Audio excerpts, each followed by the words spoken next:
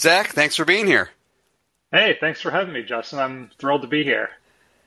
I think I've known you for a long time. I swear I've seen you so many times in my life, but you were always, at least for many years, just in the room operating a camera, and we maybe shook hands or said hello, but it would be Nick Gillespie or someone else interviewing me. But you seem to be coming to the forefront a little more now. Is that calculated, or is it something that's just evolved naturally over time? I'd say it's evolved naturally. I've always, pretty much from the beginning, when I first started at Reason, I was definitely learning the ropes in terms of getting better at editing, running a camera, being in a supportive role, but pretty soon I developed an interest in talking to people, interviewing, and so I got on and started interviewing fairly early.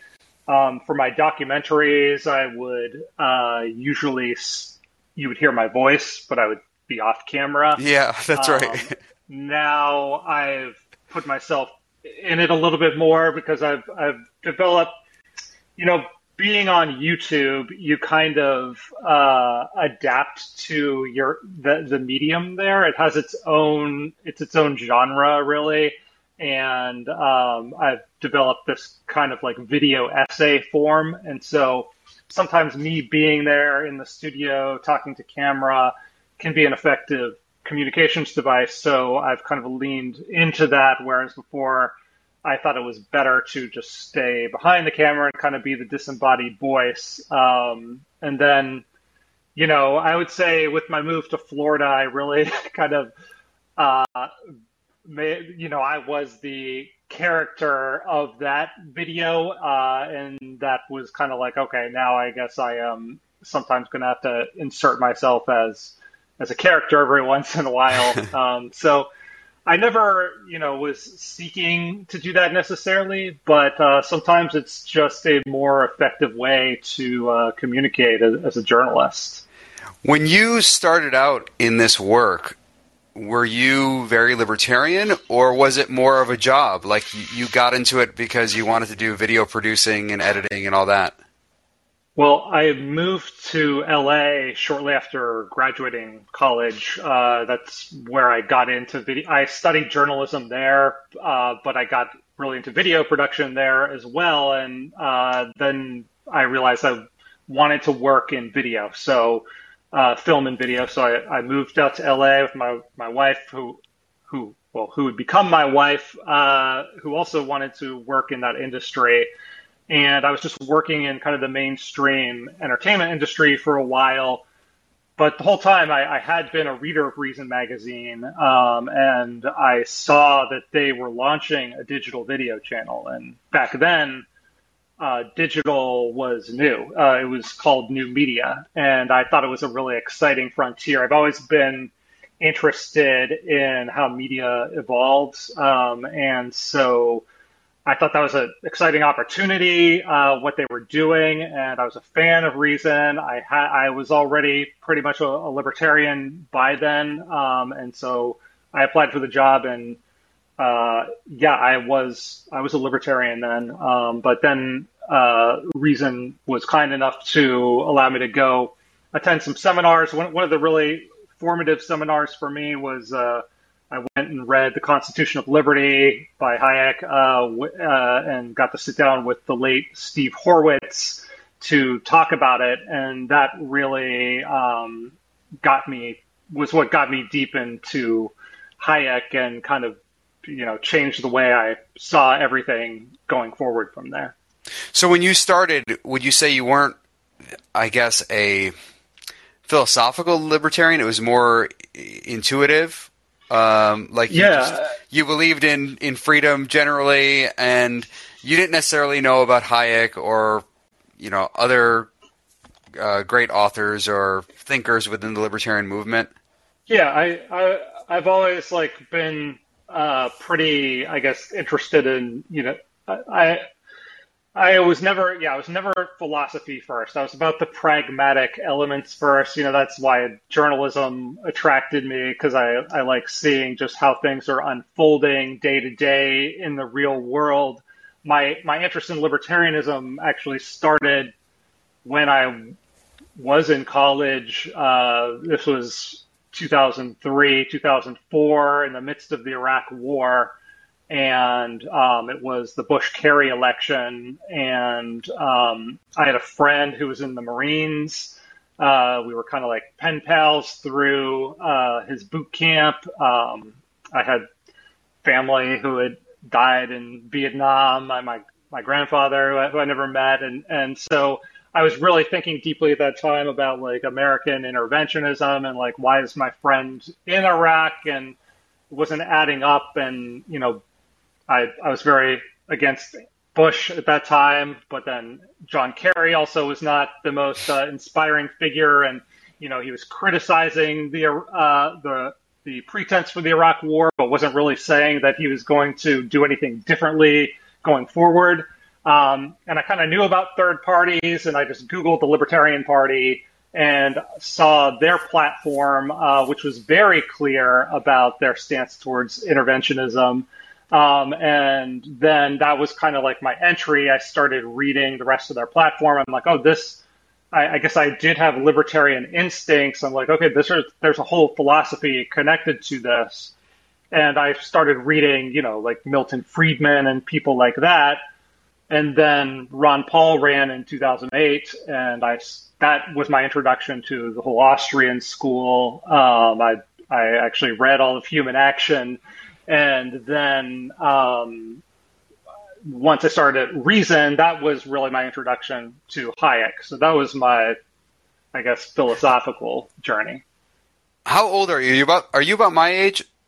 I'm 37. 37. So you're a little bit younger than me. So a few years behind me in terms of the Ron Paul movement. Were you? I guess you would have been old enough to vote at that point, right? When he first started. Yeah. So, so what was? You had been well old enough to vote at that point. So what was that movement like to you? How did that feel to you, and how does that compare to anything we have today? Oh, I was inspired by it because, like I said, when I first got into like libertarian politics was the election before Ron Paul came on the scene, 2004, and back then it was like libertarian. You say that word and nobody knows what it means. I think it's like a dietary choice or something. But then Ron Paul came onto the scene, and suddenly, I guess it was also just the rise of social media as well. You start to see, oh, there are a lot of other people who kind of agree with this set of ideas, and he was, tapping into that. So that was really exciting, and he was also, bringing all sorts of other things in addition to just libertarianism to it. That the whole monetary policy was not something I had ever really thought about. So that was kind of a learning experience for me. But Ron Paul's 2008 campaign, I was one of the people, watching him go up against Giuliani and thinking that was a great moment. I was excited by the Ron Paul movement, and then I watched all the people that came in the wake of that, yourself included, and thought it was gonna. I had high hopes for where that was going. It didn't exactly pan out how I had dreamed, but that was definitely. Yeah. So, what do you think happened? Because I agree with you. I got in politics not because of Ron Paul. I mean, I was a libertarian before that, but certainly seeing Ron Paul on the scene was an inspiration.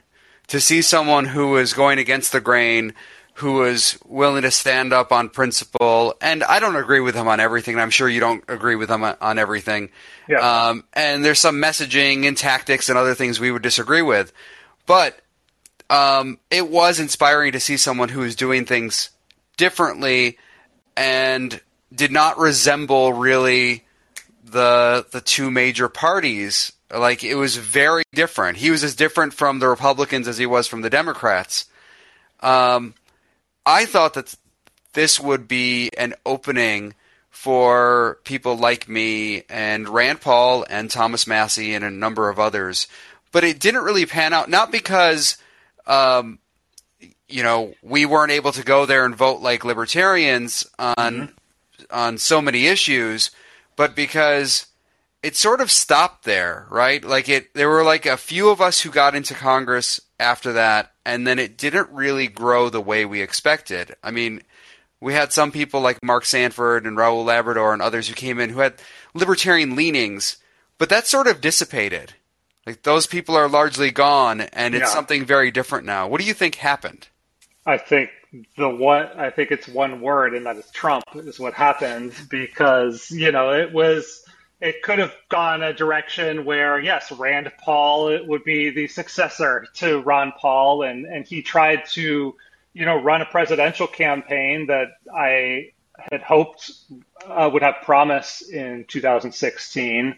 And he just got squashed by Trump. And suddenly, and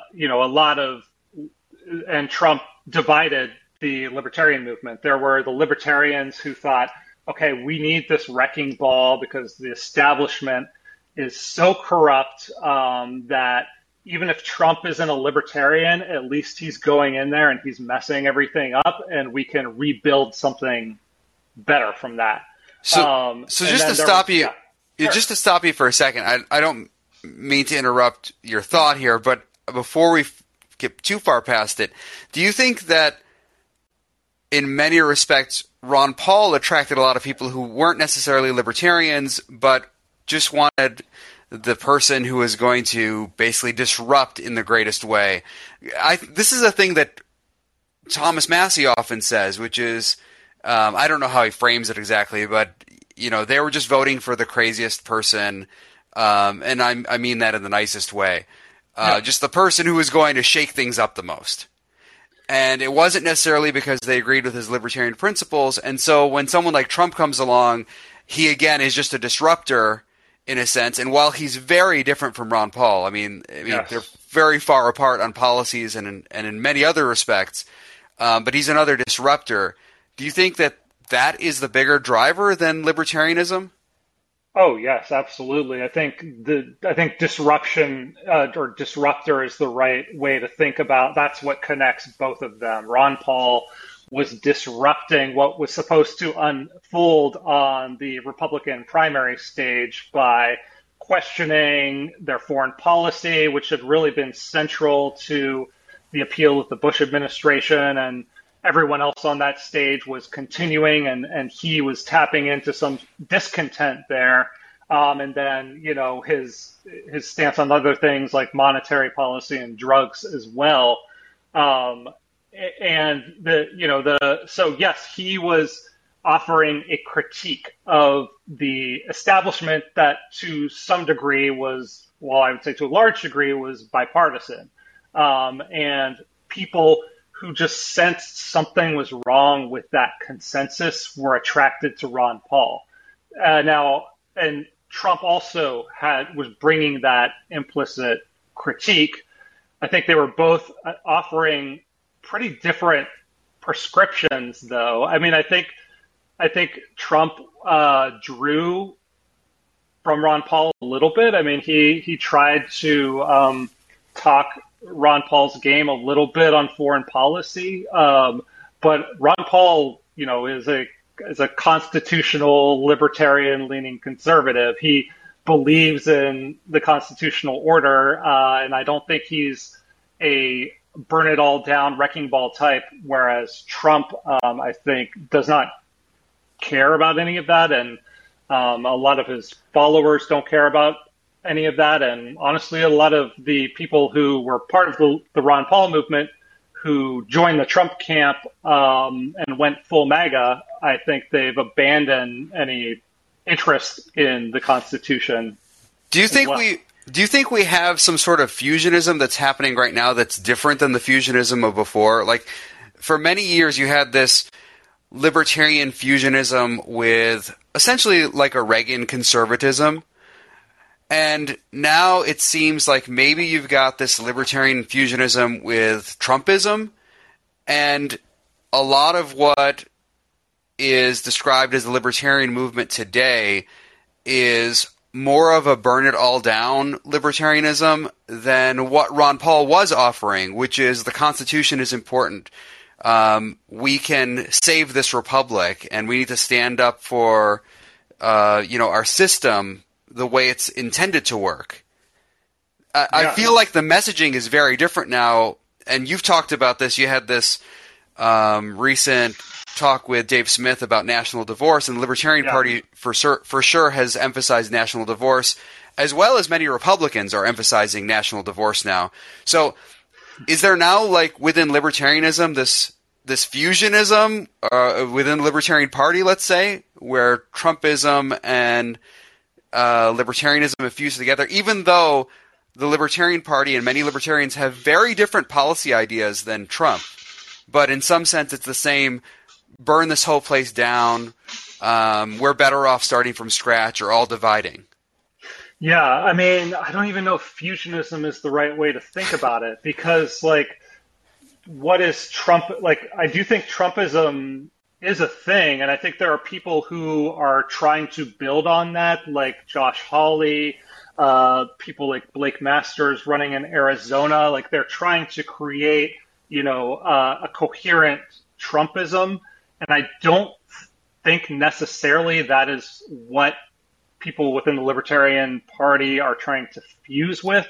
I think the aspect of Trump they like was the chaotic aspect. I think it's the anarchic aspect that they are trying to harness. And so, in a sense, I could see, like, that faction of the Libertarian Party kind of fighting with, like, the Blake Masters and Hollies of the world for the MAGA crowd. Like, they each want to, peel them off for their own ends. And, the danger that I see with pushing forward, this national divorce language. And, right before this conversation started, I saw a tweet go out from the Libertarian Party Twitter account replying to Alexandria Ocasio-Cortez criticizing the Supreme Court. And the LP Twitter account is just saying, like, we agree with you. The Supreme Court is illegitimate. They shouldn't be, these 9 lawyers shouldn't be, like,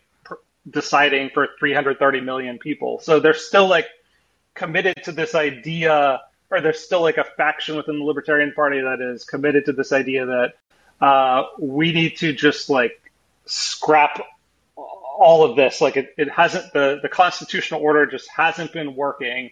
And so anything that kind of undermines that and starts to accelerate its collapse is good. And fundamentally, I just don't agree with that. Yeah, and I agree with you that the Libertarian Party does not really agree with Hawley and Masters, and libertarians generally do not agree with them on a whole bunch of things. But it seems like there's a certain fusionism, if not in the messaging, in the tactics, and this idea that we need to just tear things down. Now, I find this a little bit unusual coming from, say, the Trump people, because there's a big nationalist element to Trumpism. And can you reconcile the nationalism of, say, Trumpism or Hawley or Masters or these others who really fit within what we might call the national conservative movement, right, and the desire to sort of, like, tear the place down and form our own enclaves? No, I don't think that it is able to be reconciled. And I think that it's like there's the national conservatives, these guys who are, affiliated with, like, the Claremont Institute, and they're, like, these, they think of themselves as these, like, kind of highbrow, like, intellectuals. But I think who the some people in the Libertarian Party are trying to fuse with or pick off are like the Marjorie Taylor Greens of the world. Like these are, I don't think Marjorie Taylor Greene is a national conservative. I think she's just kind of a populist who, hates progressives. And that is what I think some people in the Libertarian Party are trying to fuse with and promote are the Marjorie Taylor Greenes of the world. And I don't know that, and that goes to like the Massey point of like, okay, do we want to like try to attract just like the people who want to vote for like the craziest son of a bitch on the ticket or whatever? Yeah. Yeah, and I think you're right. I think that the alliance is more with the Marjorie Taylor Greene types, but I'm not sure that someone like Marjorie Taylor Greene and a lot of people within that world even see the difference between, say, a Greene and a Blake Masters or a Hawley. That these are different philosophies in many respects. Which one is the more dangerous philosophy, though?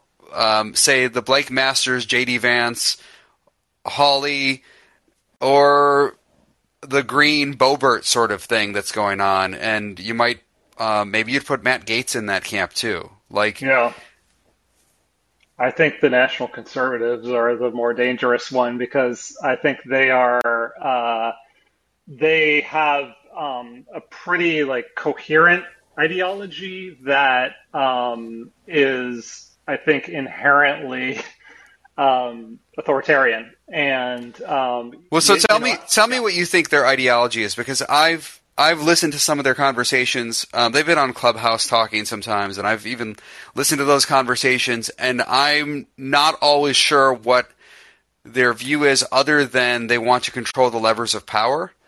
Yeah. But what is the philosophy other than control of power?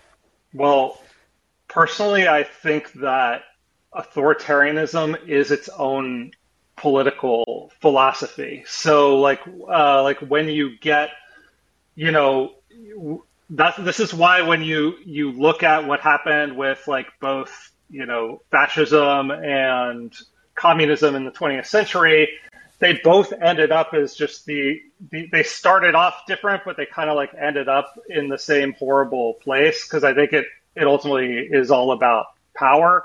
But I think like the ideology. So yeah, I think that the first and foremost, like gaining power, yes, that is like the primary objective. And then, what they want to do with that is to like stimulate what they believe is a traditional family structure, and like revive what they view as traditional American culture. And so, single, one person, single income families, most often the woman staying home, the man working. They want, to really stop the flow of immigration. They want, I think, a lot of protectionism. They want, made in the USA. They want to like reestablish what they think is American culture, and they believe like the flow of immigration is turning America into something that they don't like. And I think they're also, believe that we're headed for a confrontation with China, and they want to start, I guess, fortifying our defenses for that confrontation. So I've read what they've written, and they view libertarians as, if not their main nemesis, as one of their primary enemies. Definitely. But do libertarians see it that way? Because my impression is that within the libertarian movement, and you might say within the Libertarian Party especially, but among libertarians generally, they do not talk about national conservatism as the threat as much as they do about, say, wokists or progressives or the left. Yeah. I Which one think is that a? they, I mean, which one I, is the bigger threat, or are they both threats? They're coming at libertarians from both sides, or in some sense they're both authoritarian movements. yeah. Um, so are they equal threats? Are we as libertarians missing the giant threat from national conservatism to our way of life, to libertarianism, to freedom? Is there too much of a focus on the wokeism? I think that I think that there tends to be a blind spot there because progressives are in charge of the government right now. And they also are, in dominant positions in legacy media right now. And Hmm. so it's viewed, libertarians, I think, rightly see that progressives do have their hands on many of the levers of power right now. And so that is something, and even though Trump was president throughout COVID and everything, a lot of the COVID regime or restrictions were implemented at the local and state level by progressives, and kind of like um, perpetuated or amplified by progressives in media.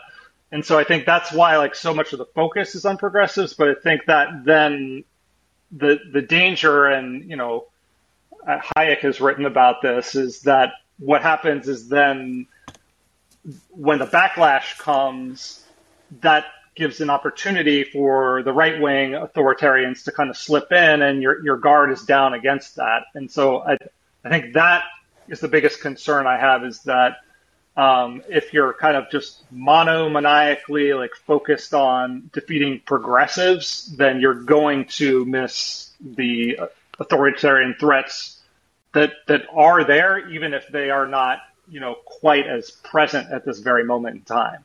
So Trump was sort of a beta release for national conservatism. Yeah. Like he was out there, people saw him. He did a lot of crazy things. He expanded federal power. He used emergency powers in really horrible ways. He said he's going to declare an emergency to build a wall, which is absurd, of course. Um, he he did all sorts of things that abused power, and my sense is libertarians generally did not see him as the threat that he was compared to, say, even a Joe Biden or AOC, who's often criticized. Why is that? Why don't they see? Because we actually lived through it in some sense, Yeah. and I was very critical of Trump on so many policies, Yeah. including, as people know, I don't have to tell anyone about this, but wars, for example, because libertarians are so adamant that the wars have to end, and I agree. Trump said he wanted to end the wars, but then expanded them for Hmm. most of his term until the very last few months when he pulled some troops out. But through most of his term, he had more fighting going on, more troops in action, more bombings. The casualties in places like Somalia and Afghanistan, even prior to some of the pullback, and the stuff going on in Yemen, that was horrific stuff under Trump, but you didn't see the same reaction from libertarians that you did, say, when Obama was doing it. So, Yeah. what is going on there? Yeah. It's hard to say with foreign policy. I almost feel like And I just use that. I just use foreign policy as one example because there's all sorts yeah. of other things like civil asset forfeiture expanded under Trump, lots of civil liberties violations generally. Yeah. So the FISA was renewed under Trump. Yeah. So the things that libertarians say they really care about, Trump did those things, but doesn't get the same backlash that, say, an Obama gets, or even Bush Cheney, back in the day. Yeah. I think that, foreign policy is a good example to pick, though, because it's something that, I mean, it's like I said at the beginning of this, was personally very important to me, but it's been going on for so long that it's created this kind of numbness, and that started, to happen during the Obama administration. This was, I think, extremely frustrating to a lot of libertarians, including myself. One of the first videos I made for Reason was called "What Happened to the Anti-War Movement when Obama came to office," because it just like dropped off, but the wars were still going, and Obama started new wars with no authorization, and nobody cared. And it was particularly frustrating for libertarians because that's like what progressives are supposed to be good on. And Obama specifically ran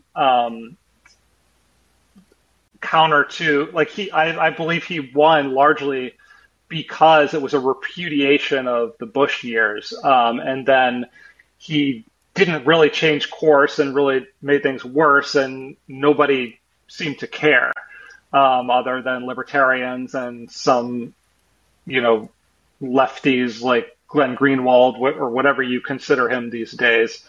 But then by the time Trump came around, I feel like the numbness even spread to libertarians, and also you couldn't even, there wasn't even like the hypocrisy there, because Trump is just like, he ran as who he is, like, and it is true, he didn't start any new wars. So I think libertarians were, and then libertarians were also like, what I hear a lot is that, or what I see a lot is that, libertarians were kind of analyzing the way the media was covering Trump versus how they covered Obama, and, sometimes getting things wrong, like grossly wrong. And, that seemed to be what the focus shifted to. I don't know. Yeah.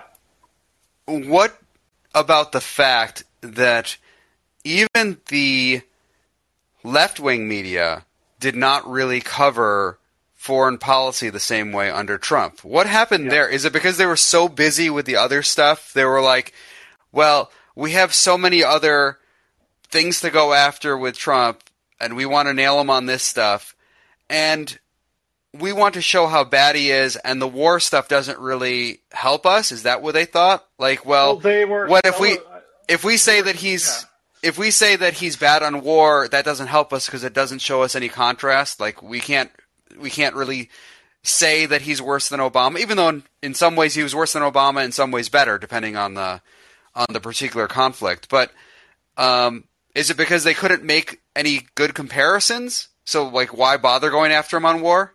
I think so. And again, I think it's sadly, people are numb to it, and it doesn't seem to be a big motivating factor for a lot of voters. And in fact, the media, the one time that a lot of the legacy media was celebrating Trump was when he was like sending missiles into Syria. Yeah, that's right. That's when he became president. Yeah, that's when he became president, right? Writing odes to that moment. So that's the situation that we're in now. And, I interviewed Scott Horton about this, big anti-war libertarian voice, and he pointed out, like, Trump, one good thing he did with regards to foreign policy is he at least, like, changed the conversation on the right. He, like, kind of made it okay for people on the right to think the Iraq War was a mistake. Like, he officially, like, made that okay.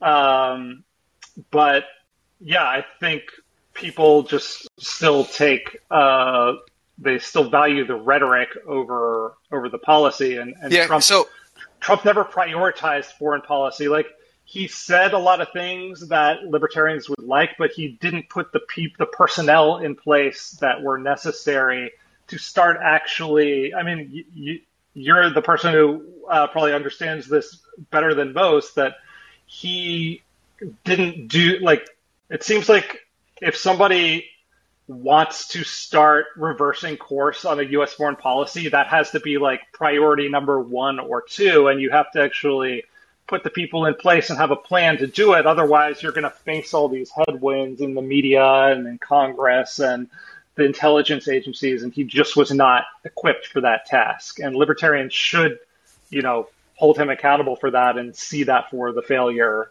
that it was.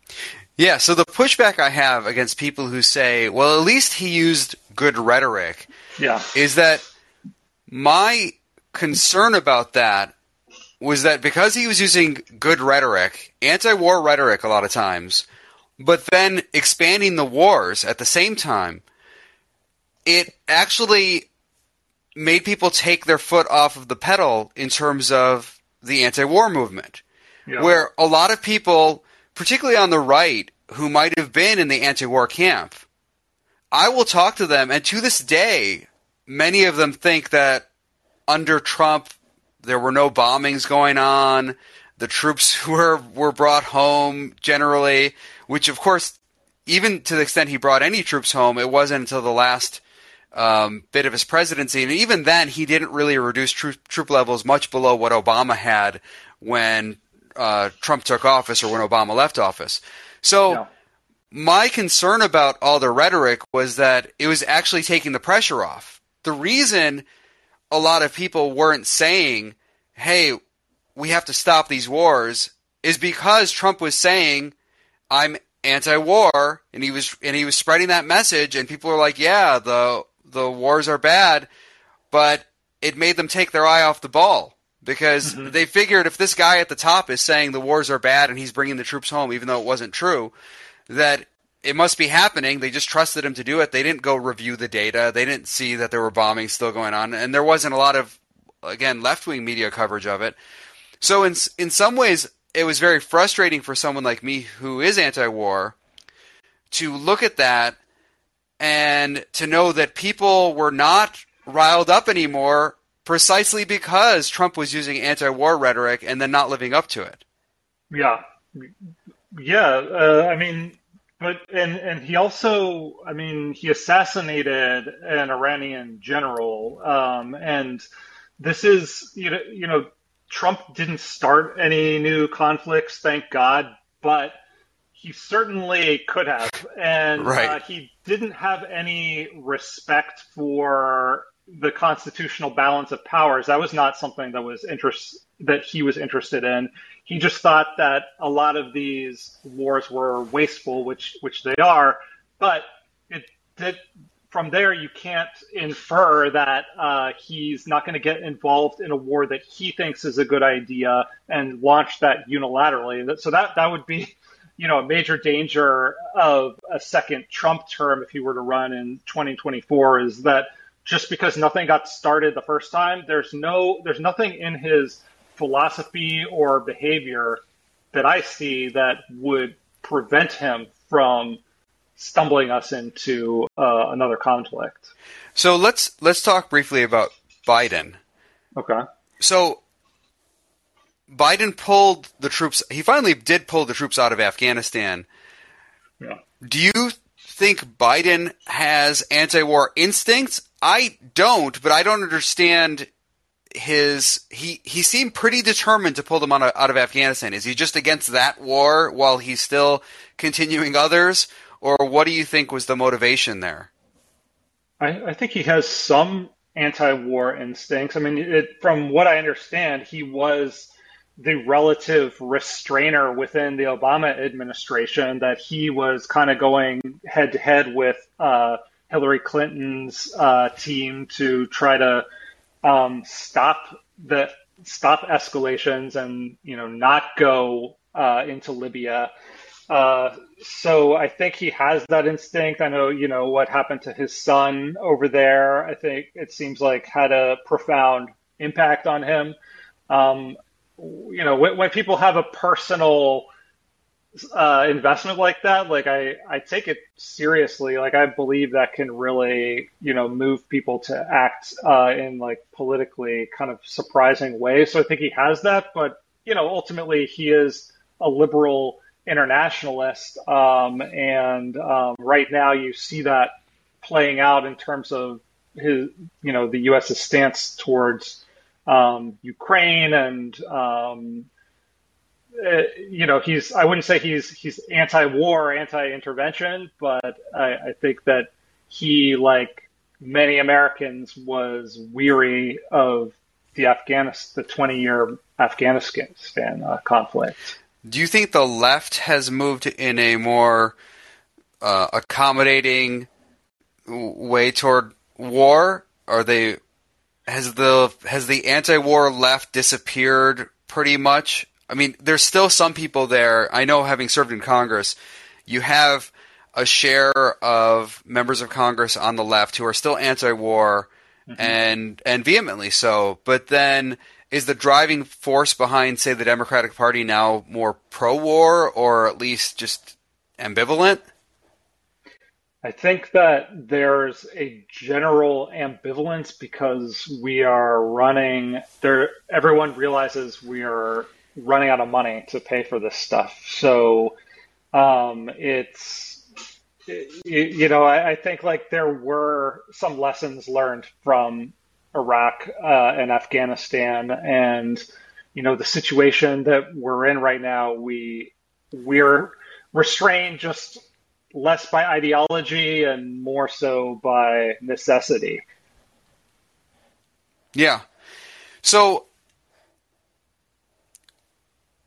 we've talked a little bit about the split in the Libertarian Party. Do you think that this is a split that will continue to grow, or do you think that now that essentially one faction of the Libertarian Party has full control of the party, that there's some sort of moderating that eventually happens? Because whenever one group has total control of something, it's almost inevitable that there will be some splits that develop.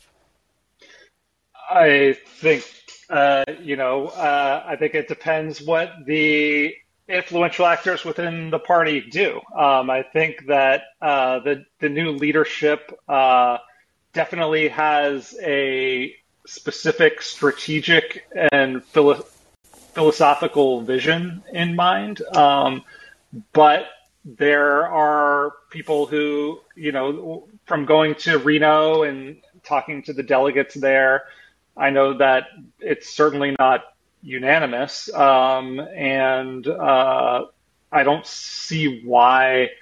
I think, like, the sense that I got talking to everyone there was, there's the hardcore Mises Caucus people who are really excited about advancing that specific strategic and philosophical vision.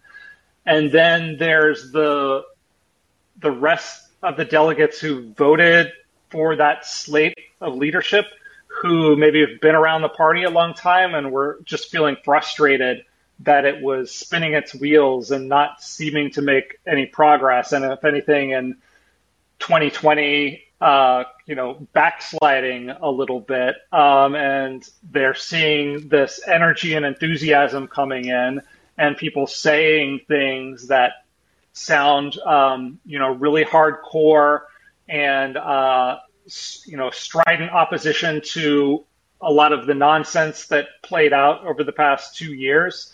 And so I think, that is more so than like the specific Mises Caucus vision of what libertarianism is. I think that is what excites a majority of the people within the party can agree on. So it seems to me like there's a lot of room for negotiation about where you land on certain policies and what kind of candidates you run, and Angela McArdle, the new chair, I think seems like a fairly pragmatic person who's willing to run different kinds of candidates in different kinds of races. So I think it's open to be for negotiation. But I'm curious to kind of turn the tables on you on this one, since you are one of the major figureheads within the party. Like, how are you feeling about that as someone who I think is a little bit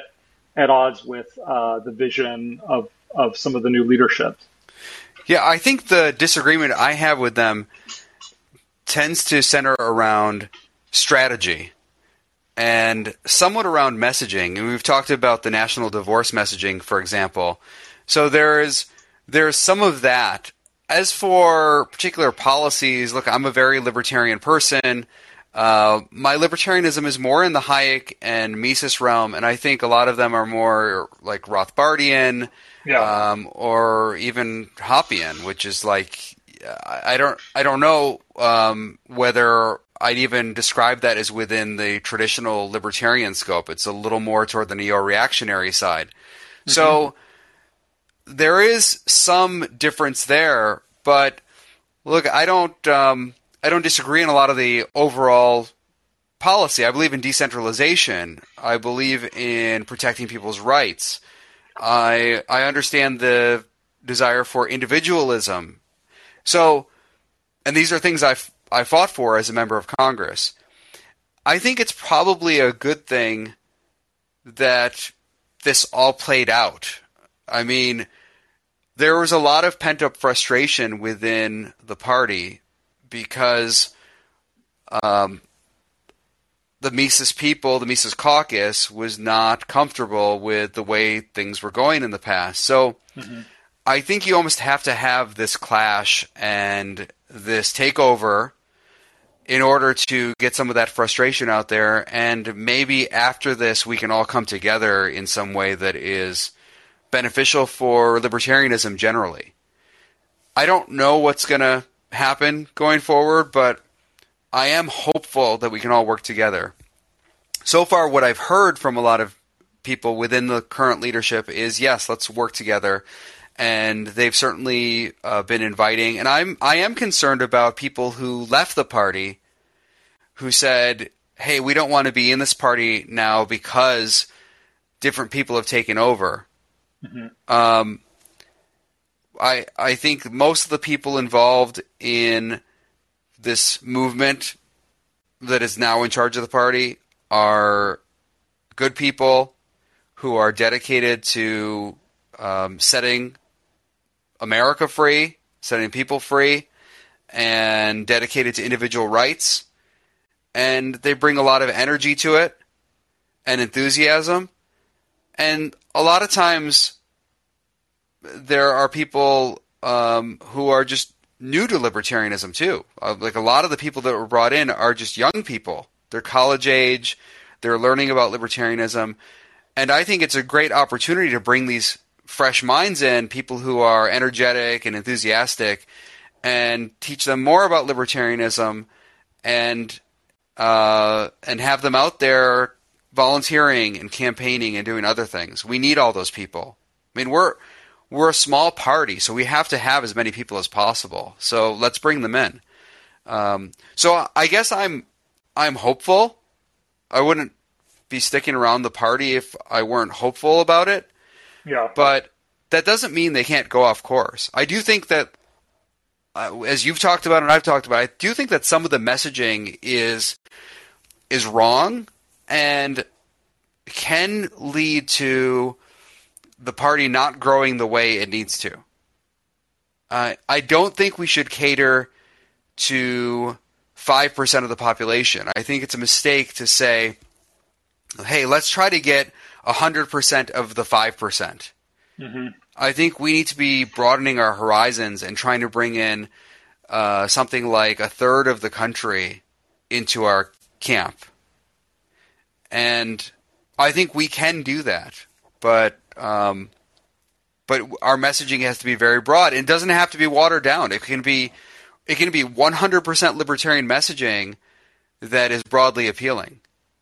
And perfect examples of that is just, for example, a respect for divided powers and the concept of decentralization. Most Americans already agree with that. Like, you don't have to convince people about separation of powers or that the Speaker of the House shouldn't dictate everything to the entire Congress, or that the federal government shouldn't do everything, that there are things that should be reserved to the state governments and local governments, and of course the people. These aren't new concepts we have to introduce to people. Most Americans are already with us, so all we have to do is show that the other parties aren't living up to these things that we all believe in.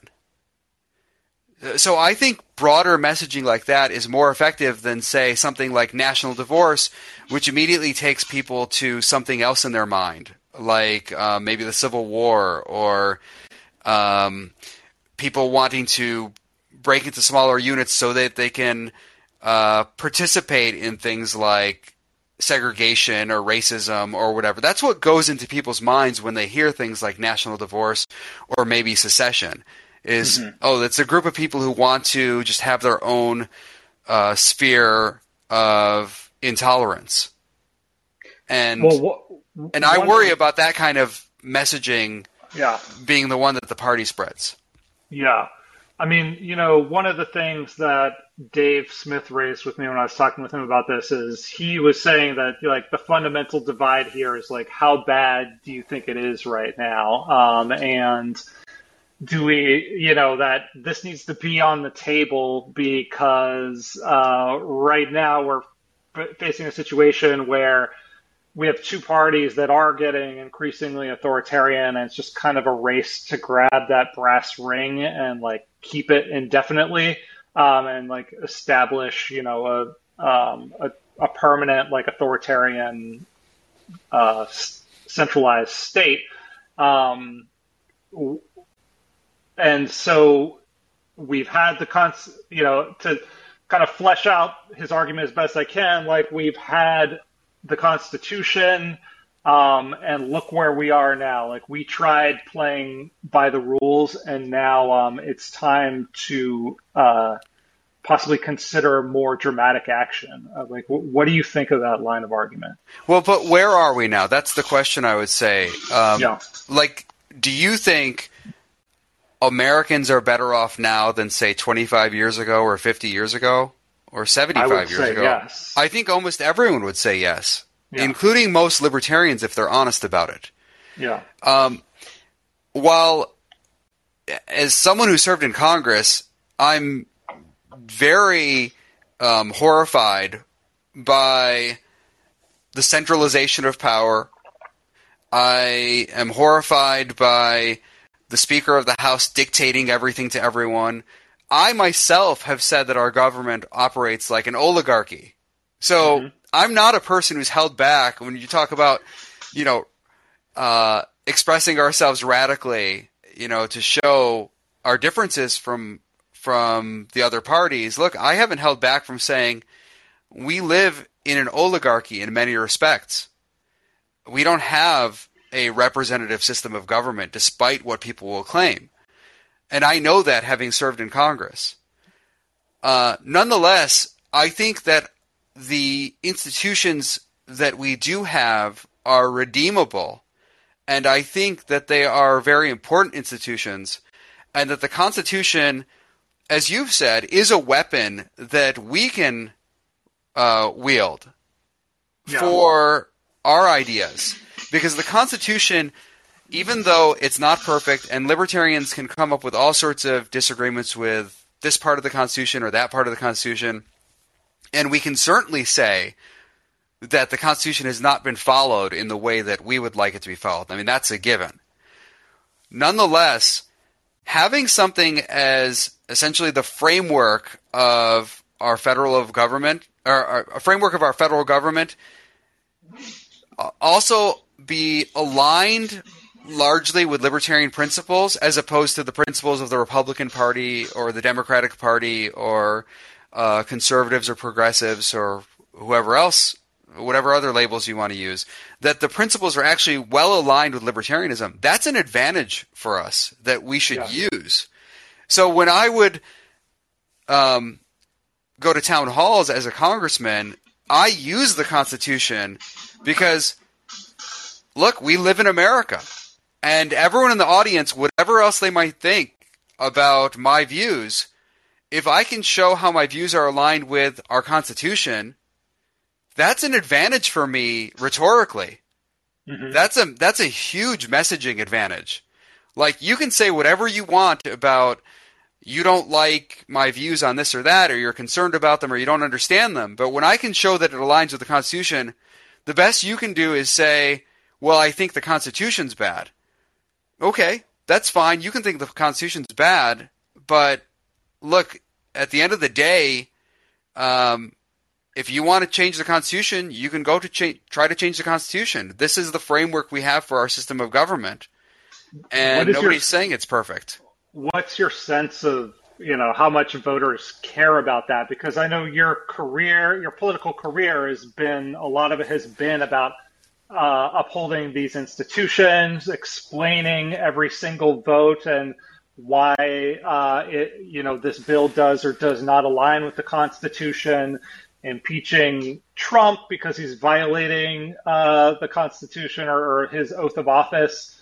But is that something that voters connect to, or is it at this point just too abstract and academic? Because this is the advantage that I see that kind of the current leadership of the Libertarian Party has, is they're like, we're just going to distill down this really provocative message that it's impossible to not react to one way or another. Whereas sometimes if you talk about, institutions, people's eyes start to glaze over.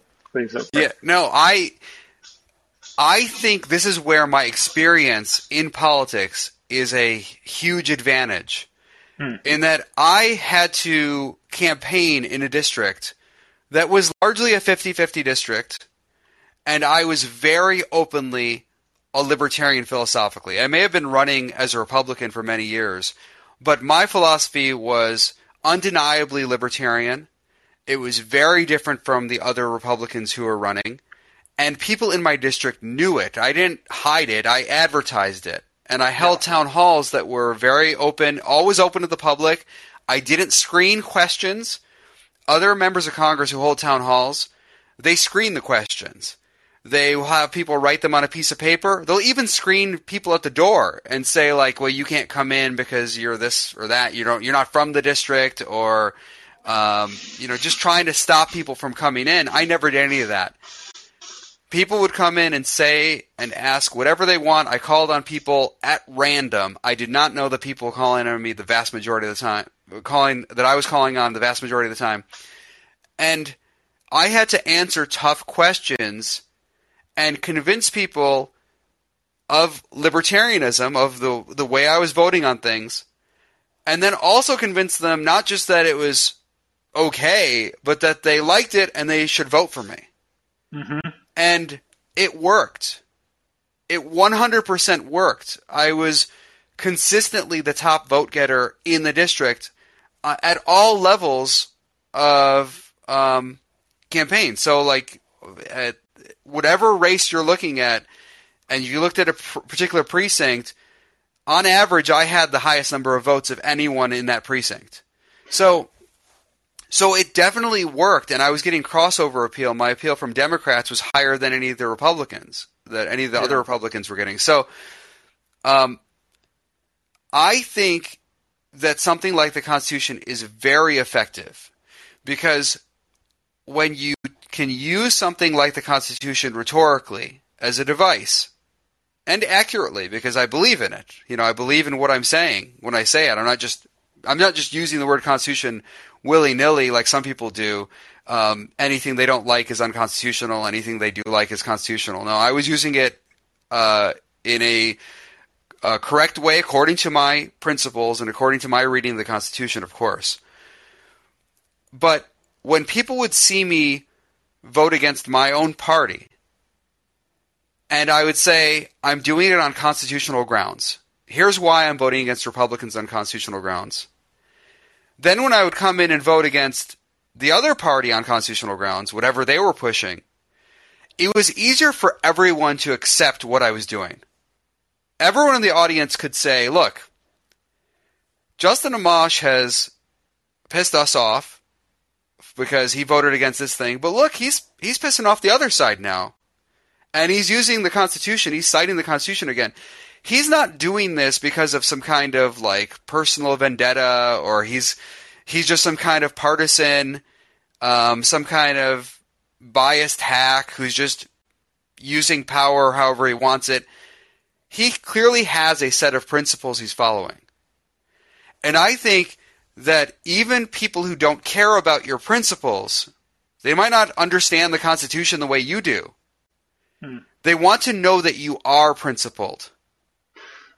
See, And I think yeah. there's so much value in that is missed by people who say, well, just tear the whole thing down. And instead of setting, um, our messaging on a framework like the Constitution, just like, put it out there as, well, this is just what we believe.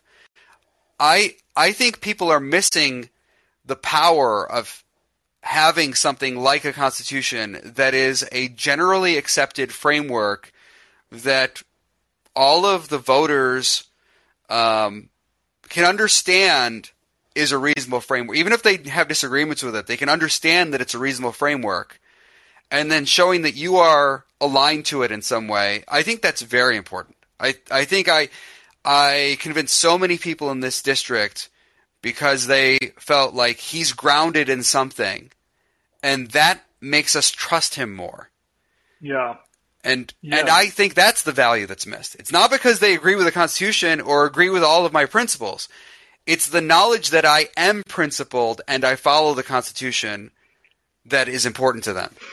Yeah, it's interesting. Like, it's all gotten so cynical. Like everyone on all sides has kind of just like embraced the cynicism of like it's just about getting my tribe in there and then like getting as much out of it as I can. And I think I'm also very cynical about national politics, especially, but the idea that you could bring back like fairness as a virtue is kind of interesting. And like, you mentioned like you were in one of these districts that was 50-50, and that's sort of the opposite of this idea of we're all going to go into these ideologically sorted enclaves. Like that's the future, is everyone's going to be in like communist enclaves in California and like a theocracy in Texas, and then like, a pure libertarian New Hampshire. I mean, the reality is that, there has been some of that sorting throughout the pandemic as people have, moved across the country and moved to places that more align with, maybe some of their values. But I do wonder if that is like a message that could be appealing, is like, I'm going to try to transcend that a little bit and apply fairness, and the Constitution is like the framework for that. Yeah, and do you think that we are more divided today than we used to be, or is it just perception in the sense that we now have social media, and so all of our divisions are magnified? I think about this a lot, and it's possible that the perception creates division too. Like the perception can then create division. But I now look at social media, and I'll see people getting totally upset about something that is halfway across the country in some little town that they will never have anything to do with. They will never pass through that town. And something is going on that is a very local issue. And we've seen some of this with like the drag shows, for example. Mm-hmm. I've probably seen more on drag shows on Twitter than I have ever seen in my life. I don't think I've ever actually witnessed anything close to a drag show in real life. And on Twitter, I see it all the time by people who are against drag shows. So, isn't this like a sense in which we are like perceiving division when actually, like, we're perceiving more division when actually these divisions already existed? For a long time, we've had different communities that have different views, and different things have been going on everywhere, and we just haven't always been all up in everyone's business. Yeah, I mean, that's the global village idea. When you're in a village, you're just like snooping on the rumors go around, everyone knows what everyone else is up to, and now we're doing that at scale and at like lightning speed with the power of a retweet. But the other thing about it in the realm of politics is that it's been proven somewhat effective. Like people are able to win using these methods. This is kind of like the Chris Rufo strategy that people, some people have said that contributed to Youngkin winning in Virginia. So that is the question because there's one that I think the Mises Caucus faction of the Libertarian Party believes that libertarians should lean into that. Like that's just how it is, and so we need to just like go full bore into the Libertarian Party just needs to go full bore into the culture war because that is what works to gain energy and momentum. And it seems like you are maybe proposing some sort of alternative model. Well, I just don't see how it's a positive future where we all live in little enclaves of people who agree with us, and that's what we consider society. Like good society is I interact with the same 100 people who all agree with me about every issue. That doesn't seem like a positive thing for libertarians or a libertarian world that it's not one I really like. I like a world where we interact with a lot of people and it's vibrant and there are disagreements and we learn things. Because when you start talking to people who agree with you on everything all the time, you stop learning, really. Like, learning is about hearing something you didn't think about before, or an idea you maybe disagreed with that someone persuaded you about because you interacted with them enough. And I feel like the more we're in enclaves, the more it plays into our biases and it plays into stubbornness and lack of growth. And I don't think this is good for society. So I actually go back to Mises, Ludwig von Mises, and look at what his vision was. I mean, his vision was that we're all part of like a world community. Like that's what he talked about. He talked about being a cosmopolitan liberal, as he described it, which we think of as libertarian today. Someone who is in like a world society. We're all individual citizens of the world.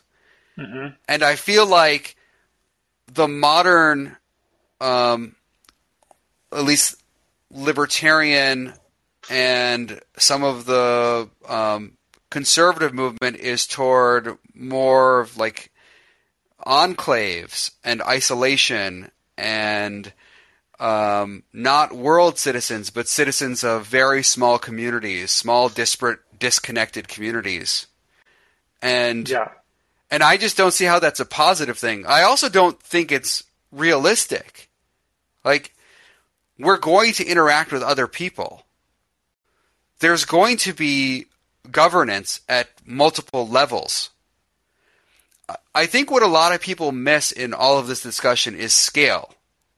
Like, there was this thing from Rothbard about, like, if you don't believe in a one world government, then you ultimately should believe in just anarchy. Yeah. But that doesn't connect with this idea of scale really well. Like, there's a difference between the way world governance would work and federal governance and state governance and community governance and individual governance. These are different things, and all of them are necessary in some way. This doesn't mean that they're identical. For example, I don't want something like the federal government deciding much of anything for my daily life. But we might say, as 4% of the world's population, the United States is only 4% of the world's population. So we're already a small group. The small group of us, the 4%, 96% of the world is outside of the United States. So the 4% of us might say, hey, we've got things pretty good here. This is pretty good. Maybe we should form an alliance just for defensive purposes against outside threats, where we just want to be protected against outside threats. We don't want someone coming in. I mean, we're vastly outnumbered. Mm-hmm. So if the world marched on Grand Rapids, Michigan, we wouldn't stand much of a chance. So let's all unite here to defend ourselves against outward threats. That seems like a reasonable thing for the federal government to do, and it seems like something you would want as a libertarian, just from a governance standpoint, regardless of anything else. You may say you don't want the federal government doing X, Y, Z, A, B, C, all sorts of stuff that it's doing now, but the idea that we just discard governance at higher levels is, to me, ridiculous. Like, we just don't do that. Like, it's not natural. It doesn't even make sense logically. Yeah.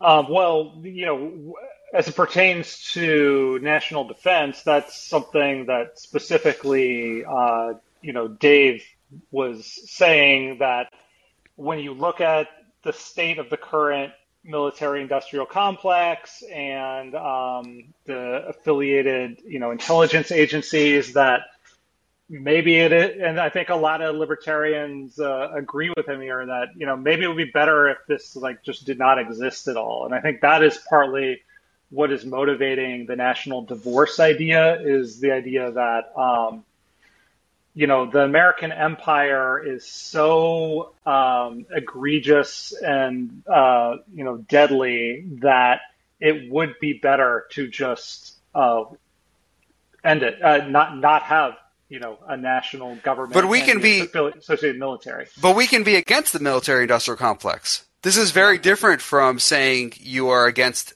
a national defense. Yeah. I mean, these are different things. People can be against the military-industrial complex. They can be against the collusion between the government and military contractors, those who are building weapons, those who are getting benefits from taxpayers, a lot of R&D tax money that goes into weapons development. We can be against the proliferation of these weapons across the world, like is happening, when we provide weapons to places like Saudi Arabia, selling them weapons. We can be against all that stuff and still think the 4% of us, small percentage, this is a small group of people worldwide, maybe we should band together to protect ourselves.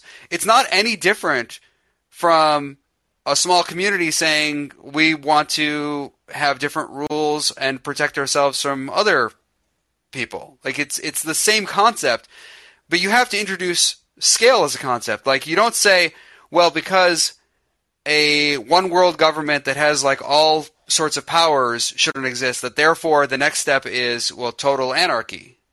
Like, you could say that at the world level, there is no power other than, you could meet together and you can discuss things. But there's not to perpetuate genocides or something right, like that. That kind of thing. But there's actually no power over citizens of any country or anything like that. There's no power. There's no power to wage war. But the thing that the world governance is just you meet together and you talk. That's it. And then at the federal level, it's something simple like, okay, we make sure that we are protected against, we're a bunch of free people living in a bunch of communities here within this physical region. We're protecting ourselves against outsiders, the 96% who might attack the 4%. So we're just doing that. And then at the state level, you say, okay, there's a little more cohesion here. We're going to allow the state to do a few more things, but no more than that. And then as it gets closer, okay, now we're talking about my local community, my village or town or city or whatever. Okay, there's a little more that we might agree on. And look, if I don't like it, it's easier for me to move out. I can just move from one city to another city. And then as you get to neighborhoods, it gets even higher. Like, okay, now you got to cut your grass at this level or whatever. And you might say it's authoritarian, but okay, switch neighborhoods. Like, it's a pretty small community.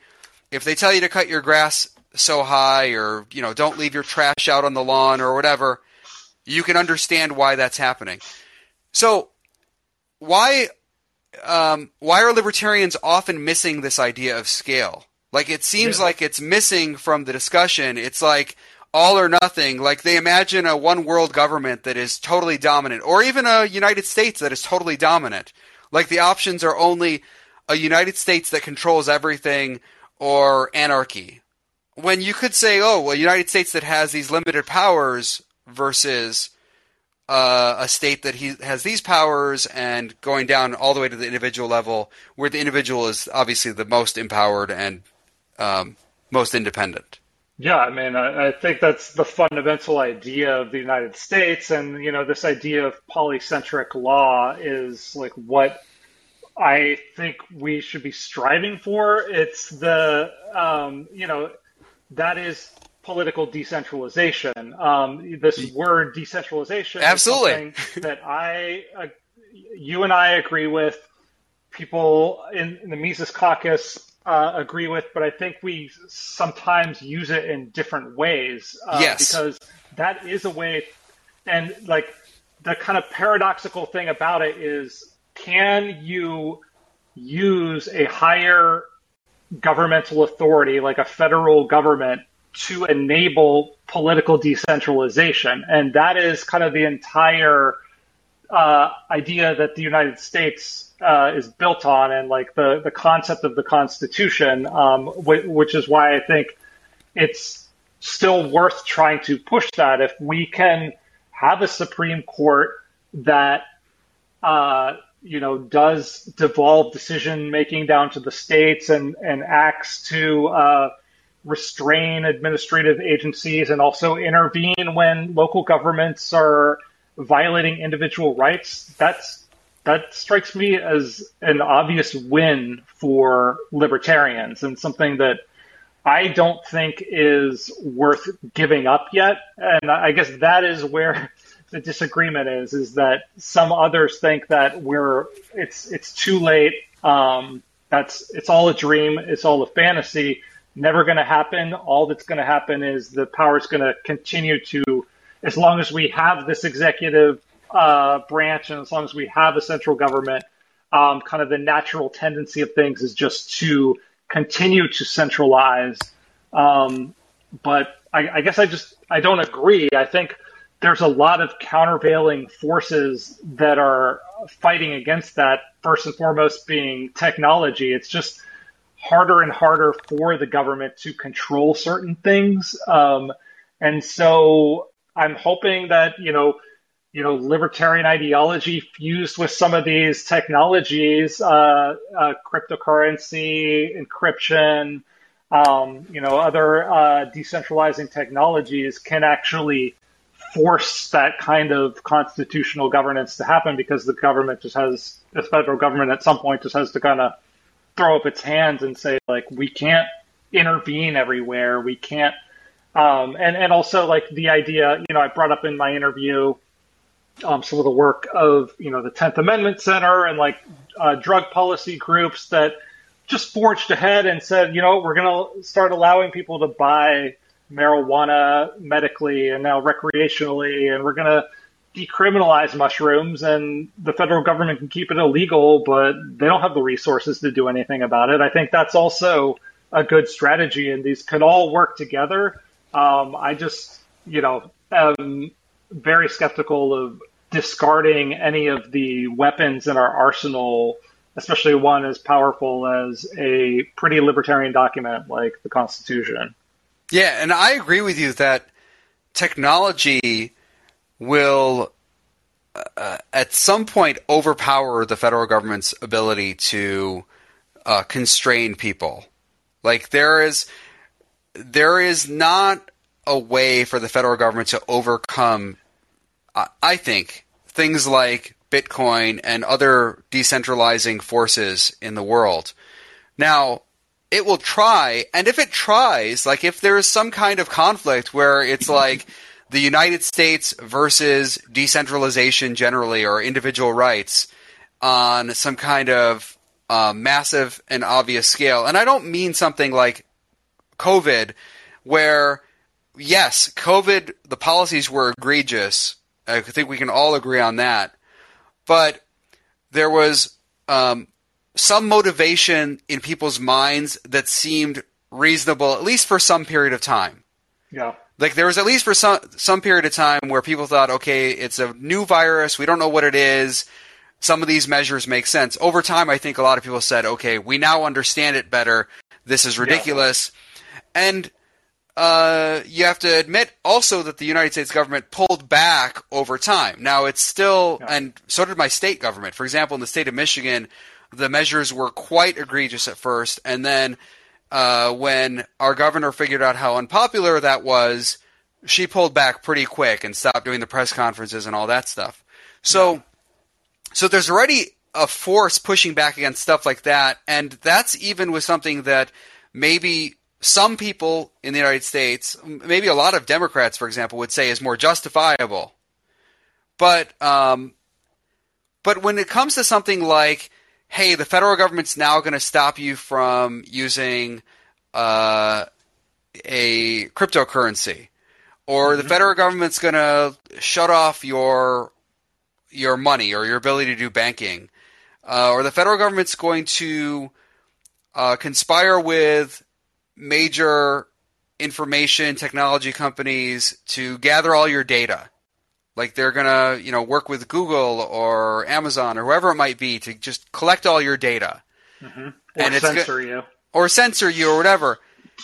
I think there will be a natural pushback by the public, and there may come a time when you say, okay, this isn't working. Like this is totally out of control, and now there's a justification for the kind of revolution we experienced before. Yeah. Some justification for, okay, we're just completely disbanding from this government. Like this is totally illegitimate. But we're not at that point, in my opinion. And I agree. And when I hear people say the Constitution is just a piece of paper, I want to remind people that that piece of paper has actually worked in many respects. Now, it's not always been followed, but if you compare the United States to the world on things like freedom of speech or guns or the kind of due process you'd get in a court, there's no comparison. I mean, you're not going to find countries, especially of this magnitude, of this importance and scale, anywhere in the world with our types of protections. Even very small countries don't have these types of protections. I'm talking about countries with, a couple million people that are more like cities. So, and when you look at the prosperity of the United States, like just look at the income in the United States compared to just the wealth building, the prosperity. I think a lot of people are unaware that in the United States, we make something like 50% more than people in Europe. And, there are some countries where we don't make quite that much more, but there is a big difference in terms of prosperity. Even compared to Canada or other places, we do extremely well. So there are huge differences in prosperity and freedom, and a lot of it has to do with the fact that we believe in this piece of paper, the Constitution. That when the government wants to restrict our speech, they run into the First Amendment. They do run into divided powers, like a Supreme Court that is, on some issues, more libertarian than the executive branch or the legislative branch. So I think those things have been good things for us. And I view this framework, if it's properly limited, as a protection for decentralization. Like, you want to have your own community wherever you live in the United States, and you want it to be able to make up its own rules and for people to be free there. Well, then I think you probably want some kind of alliance with other like-minded communities where you say, we're going to work together to defend ourselves from 96% of the world that does not agree with us. You know, the United States is the only country in the world that has an explicit protection for the right to keep and bear arms. It's the only country in our Constitution, the only country in the world that explicitly protects the right to keep and bear arms without like any exceptions. There are a couple other countries that have constitutions that mention the right to keep and bear arms, but they'll say it's only for military purposes or whatever. They're like very explicit. We have no such thing in our Constitution. So the 4% of us who live in the United States, we're allied on that stuff. And I would think that we'd want to work together to prevent the 96% of the world who don't agree with us. Not to say that they all don't agree with us, but many of the people in the rest of the world do not agree with us on these things. When I see people on the internet and they hear about our First Amendment laws, you know, our freedom of speech, our protections, how things are protected in the United States, there are people in Europe who are horrified. What? You guys are allowed to say things that are considered hateful? Like, how is that? They don't share our values on these things. So, heck yeah, I want to team up with the 4% of the world that does share my values largely on these things and defend myself against the other people who don't share our values. So I just I see federalism as a way to protect our decentralization. Well, yeah, and our rights. It raises the question of, well, if you're taking away those protections, like what exactly is it that you are wanting local and state governments to be able to do that they can't do now under the Constitution? Is it violate the First Amendment, violate the Second, make you quarter soldiers, not have due process, go through the amendments? Like, what is it, then I guess you could get into, the jurisprudence that the federal government has made in terms of regulating businesses. Maybe some of that would be a win for liberty if states could revise their labor laws in some way. But overall, I mean, is it erecting barriers between states, either for people or goods crossing? None of this seems like it would advance liberty. And so that's why, going after the Supreme Court in particular is a little bit puzzling and alarming to me. And I would say also, and this is something you've talked about, the humility is really central to libertarianism as a concept. This idea that we can rationally construct some kind of new order that is going to be far superior to this essentially miracle that has arisen, I think is lacking in humility. I agree. I think where we got to, this place we've gotten to is in many ways a miracle, and it's the product of many things in history, and in some ways it was an accident. It was an accident that we got to this point. But we got here, and it's pretty good. That's not to say, and I think you would agree, that's not to say there can't be better. There can be better. But when you look at world history, this is the best it's gotten. I think we're living in the freest country in the world at the most prosperous time in human history. It hasn't gotten better than this, despite all the bad things that are going on. And so I do have, like you do, the hesitation, the skepticism, the cautiousness about, well, let's just disband this whole thing and forget about it. If we get to the point where it gets really bad, I'm with all those people who say, we fight for individual rights against a tyrannical government or whatever. I'm with all those people. Yeah. But I don't think we're at that point. Yeah, I mean, that's how I kind of left it when I was talking with Dave. I said, I can see the value of leaving this on the table as an option if things get really bad. I'm just not really ready to pick it up. Just the same way that, that is the purpose of the Second Amendment, is for the citizens to have arms in case things get really bad. We just never ever want to see that happen. And I don't think we're in a place right now where I want that, militias need to start taking to the streets and, taking down the tyrants. So a couple things I want to talk to you before we get going, which Hmm. is Andrew Yang put together this forward party, Uh-huh. and they recently announced they're merging with some other groups. What do you think about this sort of effort? And do you think it's something? I mean, I don't know how much you've spent time looking at it, but do you think it's something that can rival like the Libertarian Party, or is the audience very different, and so it's sort of irrelevant to what the Libertarian Party is doing? I haven't looked in detail at it. I mean, I know what Andrew Yang is all about, UBI, and basically he's a technocrat that rejects some of the toxic identity politics of the left, which I think makes him more appealing to centrists. So if that is what the Forward Party is about, I'm not all that interested because I think he's kind of just repackaging progressivism to be a little bit more palatable, and I'm not a progressive. It might be something that could be a positive influence on some of the more toxic aspects of the Democratic Party.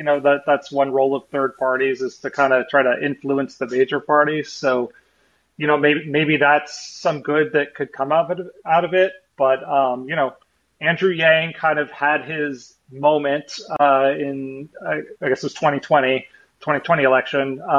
But I don't know, things. I haven't really seen his political career hasn't exactly taken off after that. So I wouldn't put too much stock in it. But again, I haven't looked deeply into the Forward Party. Yeah, I think the positive that comes out of it is this idea of bringing back some civility into politics. I think that stuff is important in the sense that when you have a society where people don't really trust each other, where we're always fighting and angry, I do not think that is conducive to liberty.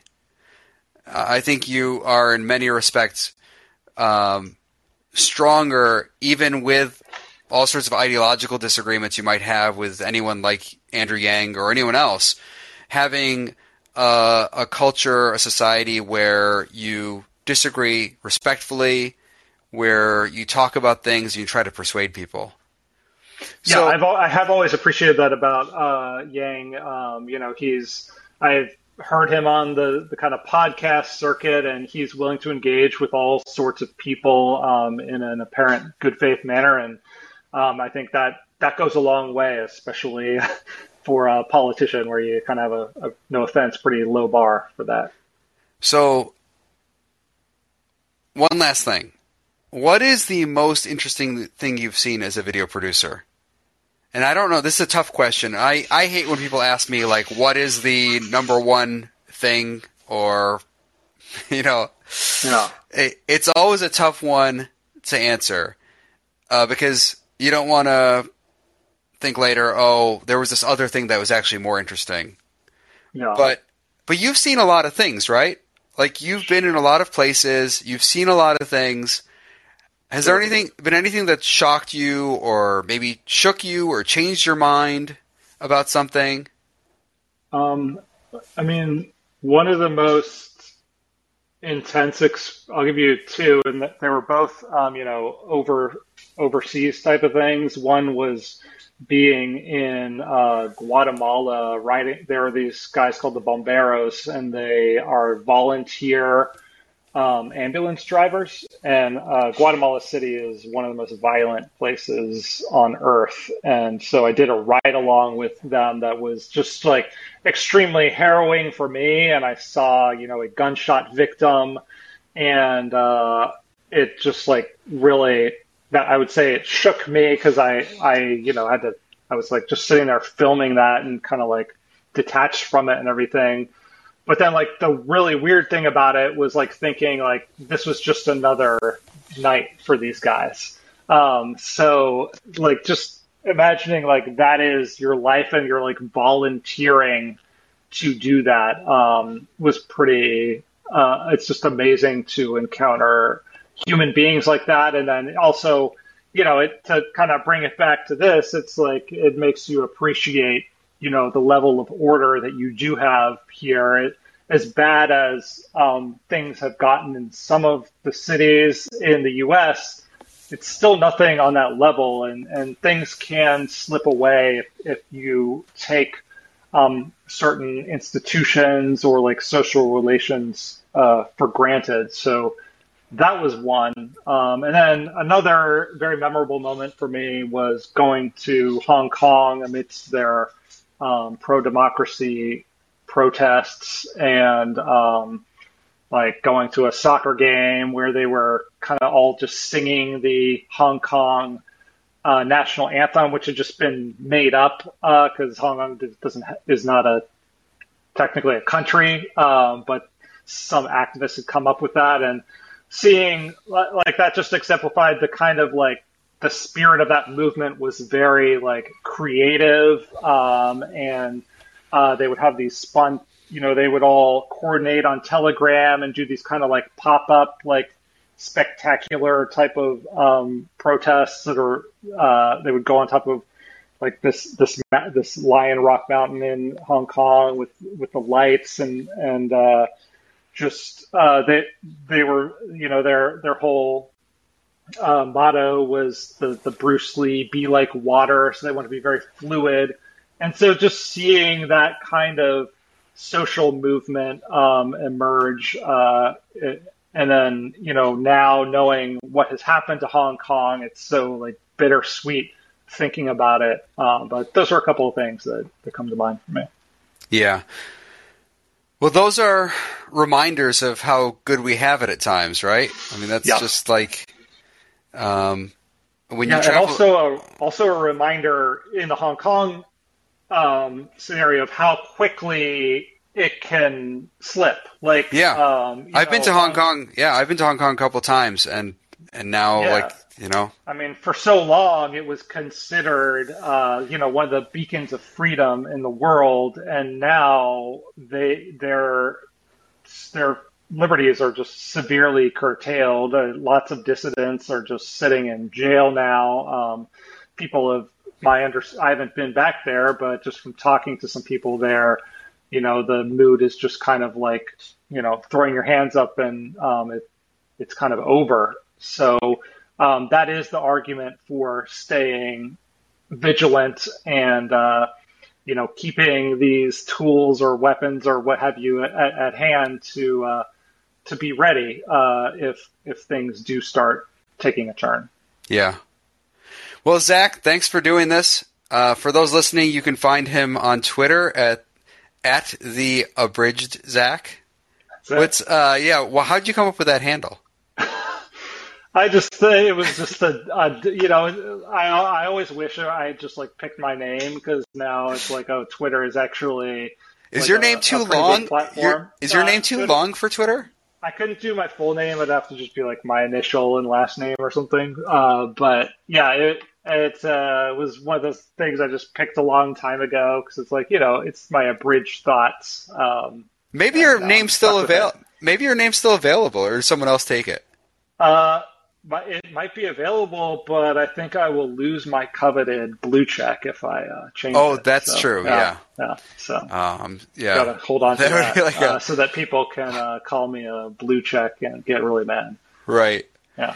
Well, at the abridged Zach, thanks for being on, and I hope people will check out the stuff you do on Reason, like putting together those Libertarian Party convention videos. That was fantastic, and probably a very difficult job too, by the way. So you don't, because you're worried about upsetting any number of people, and you want to present it in the right context.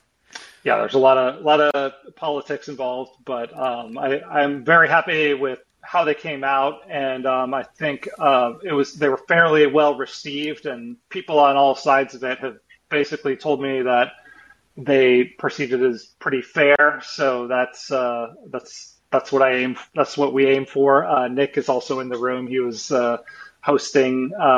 He was, the on-air talent, and we had a whole team editing it. So it was a real team effort putting those together, and I'm really pleased with how they came out. Yeah, well, thanks for what you do, and I'm sure we'll catch up soon. And thanks to everyone listening. Take care. Thanks, Justin. Bye. Yep. Bye.